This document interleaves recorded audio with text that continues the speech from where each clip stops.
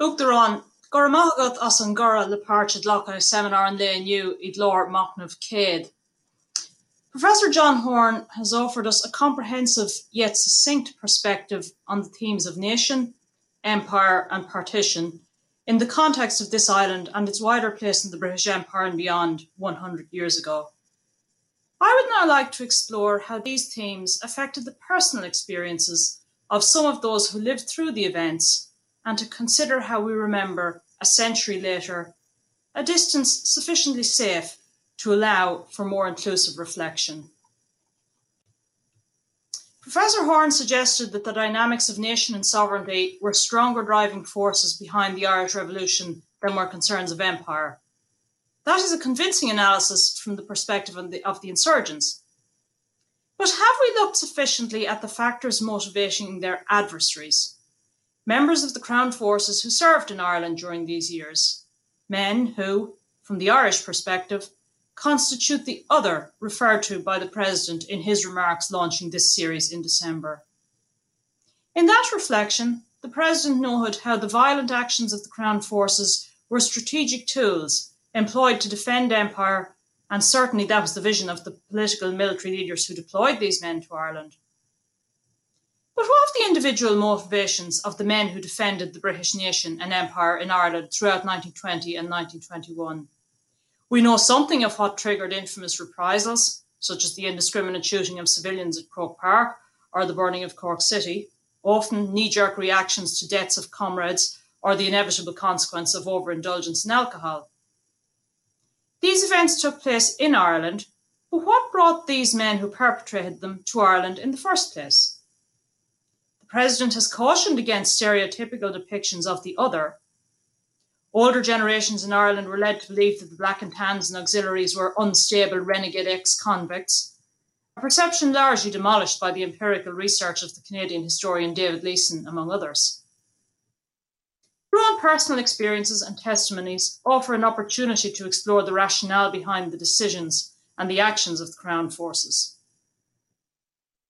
Just over 100 years ago, on the 2nd of February 1921, a group of 19 men, including engineers, mechanics, clerks, a messenger, a dairy assistant, an actor, a spinner, and a teacher and preacher, all of whom were members of M Company of the Auxiliary Division of the RIC, were ambushed by the North Longford flying column of the IRA in the townland of Clonfin between the town of Brannard and the village of Ballinallee.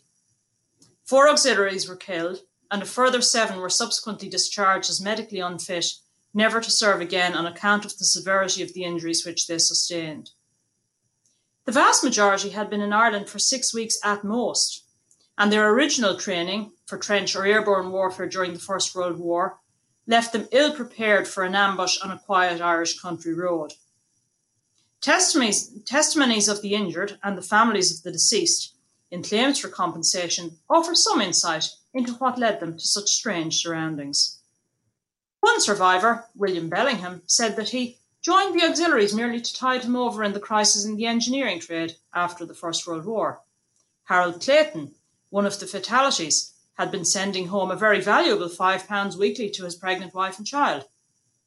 The most unusual member of the group, a South African Boer War veteran who had served on the same side of his former enemy during the recent Great War, made the cryptic comment that he hoped something would come out of joining the RIC, indicating a possible ideological motive, though the fact of his divorce later in 1921 suggests a possible element of escapism to his brief Irish adventure. In other ways, the Clonfin auxiliaries exhibit the nuances and complexities surrounding the revolutionary years. One of those permanently incapacitated was an Irishman from County Laois, while one of the surviving auxiliaries subsequently married a Longford woman who had grown up not far from the Clonfin ambush. Exploring the lives of the individual members of the Crown forces allows us to view events in Ireland in 1920 and 21 from the perspective of the other, and suggests that while at the macro level considerations of nation, identity, loyalty and empire drove the conflict, at the micro level of the individual participants, more mundane considerations of job security and economic stability go some way to explaining how it was that many British men who served in the Crown forces during the War of Independence found themselves in Ireland in the first place. The centenary commemoration of the Clonfin ambush took place earlier this month, a muted event in the context of the pandemic and the current restrictions on public gatherings. The ceremony, organised by the descendants of the IRA men of the North Longford Flying Column, honoured the contribution of their ancestors to the achievement of Irish independence. But it also recognised the loss of the lives of 4 auxiliaries. In the context of last year's controversy surrounding the place of the RIC in centenary commemorations, this event, along with one held in Soloheadbeg in January 2019, shows how commemoration can be an inclusive rather than an exclusive or exclusionary process. The Clonfin centenary commemoration epitomised the spirit of ethical remembering which the President has done so much to encourage. In a similar vein, a personal journey of reconciliation undertaken by Mercy's sister Maeve Brady, whose father Tom Brady was a member of the IRA ambush party at Clonfin, to visit the 4 cemeteries in England where the deceased auxiliaries were laid to rest, was at once a simple but a powerful and significant gesture. In the final section of his discourse dealing with the effects of partition, Professor Horne drew attention to the Catholic and nationalist minority trapped in the enclave of the newly created Northern Ireland, and has also alluded to the problems that ensue when a nation or a state becomes defined by the identity of the majority. 100 years on, as we live through the centenary of the creation of Northern Ireland, we face one of the most challenging contexts for all of the events that have to date been marked during this past decade of centenaries. For the Unionist community, the story of Northern Ireland is a heroic tale of survival against the odds. And for nationalists, it is one of abandonment, alienation and discrimination. How can a middle ground be found between those 2 extremes? Perhaps the answer is that one cannot and therefore should not be sought. The role of scholars is to expose the complexity of the facts from which those various competing narratives draw their interpretations. We should be wary of those who seek to appropriate conveniently cherry-picked events to make a statement relevant to current issues. In a similar vein, cheerful prognostications about the potential of the coming centenary, made in the context of centenary commemorations, runs the risk of ignoring how the present has been conditioned by past painful experience. The issues of identity, loyalty and nationhood, explored by Professor Horne, are also pertinent to the experience of Ireland's other minority population, which found itself left behind in a majoritarian jurisdiction, the Southern Protestants. When the first census of the Irish Free State was held in 1926, it revealed a significant demographic change. The reduction by 1/3 of the non-Catholic population of the 26 counties from the last all-island census conducted in 1911.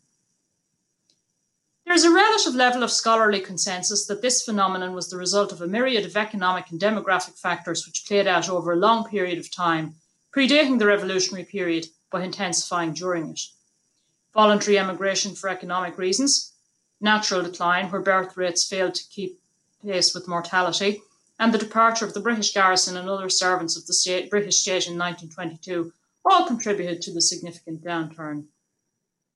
While scholars reject the emotive claims alleging a systematic campaign of ethnic cleansing, that is not to say that the revolutionary upheaval of the period was not a factor in Protestant departures, especially in the most violent years between 1920 and 1922.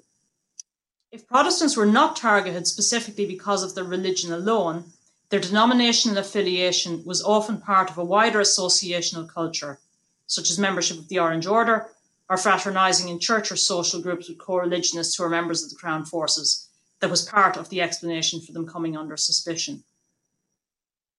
In January 1922, Southern Protestants faced an unknown future. The decline of their numbers by 1926 indicates that at least some departed to Britain or to Northern Ireland in many cases. However, that focus on departures can detract attention from the fact that the majority elected to remain. In an editorial in the Church of Ireland Gazette in January 1922, soon after the ratification of the treaty by the Dáil, it recognised that the loyalists of the South and West do not regard the change which is impending with any great enthusiasm, but asserted that they are determined to make the best of things, promising to give their wholehearted and active support to the Irish Free State. The enormity of that decision and the wrench which it entailed for many in abandoning an integral part of their identity and association with nation is one which should not be overlooked in our current commemorative landscape.